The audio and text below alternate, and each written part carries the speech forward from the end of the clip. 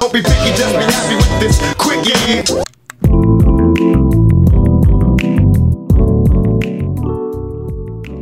Good morning, everyone, and welcome to the Quickie Podcast. My name is Trevor Beggs. I host this podcast here on the Nucks Misconduct Network. You get 4 shows in total on the network. Make sure you go subscribe to it wherever you get podcasts and make your hockey life just a little bit better. Now, realistically, the hockey media market in Vancouver got a lot worse this week with the Bell Media layoffs. And this is my first Quickie episode since the layoffs happened. And I just gotta say, is for all the young journos out there, for guys like myself, Kyle, Nick, and everyone else making podcasts and putting out content, it's so discouraging to see so many jobs wiped out in one day with such short notice in one fell swoop. I really feel for all those guys at TSN, and just fuck Bell in every single fucking way. Fuck that company for what they did to the sports market here in Vancouver and to the families of everyone that worked at TSN 1040. Hockey media market is decisively less robust and less entertaining in Vancouver. And hey, if any of these guys want to scratch the itch, come down to Nucks Misconduct. We always got a spot for you. Now, speaking of downgrades, the Canucks have appeared to take a major downgrade this season. But I think it's important not to lose sight of the fact that the Canucks largely overachieved last season. This is a team that should have beat the Minnesota Wild. They looked good against St. Louis. You got to give them credit there.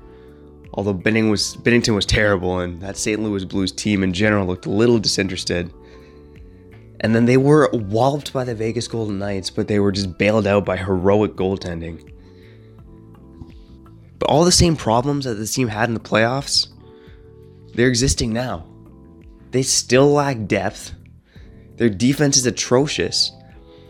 And without top-level goaltending, they're going nowhere. Now, my last Quickie episode, it was a bit tongue-in-cheek, but it was about 4 reasons for Jim Benning to smile. It might even make you smile too if you go and listen to it.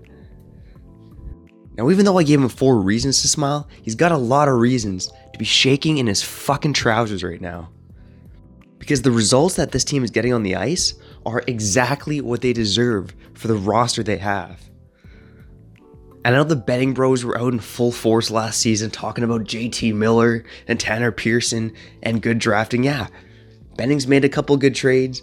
He drafted some good players. He's a good scout.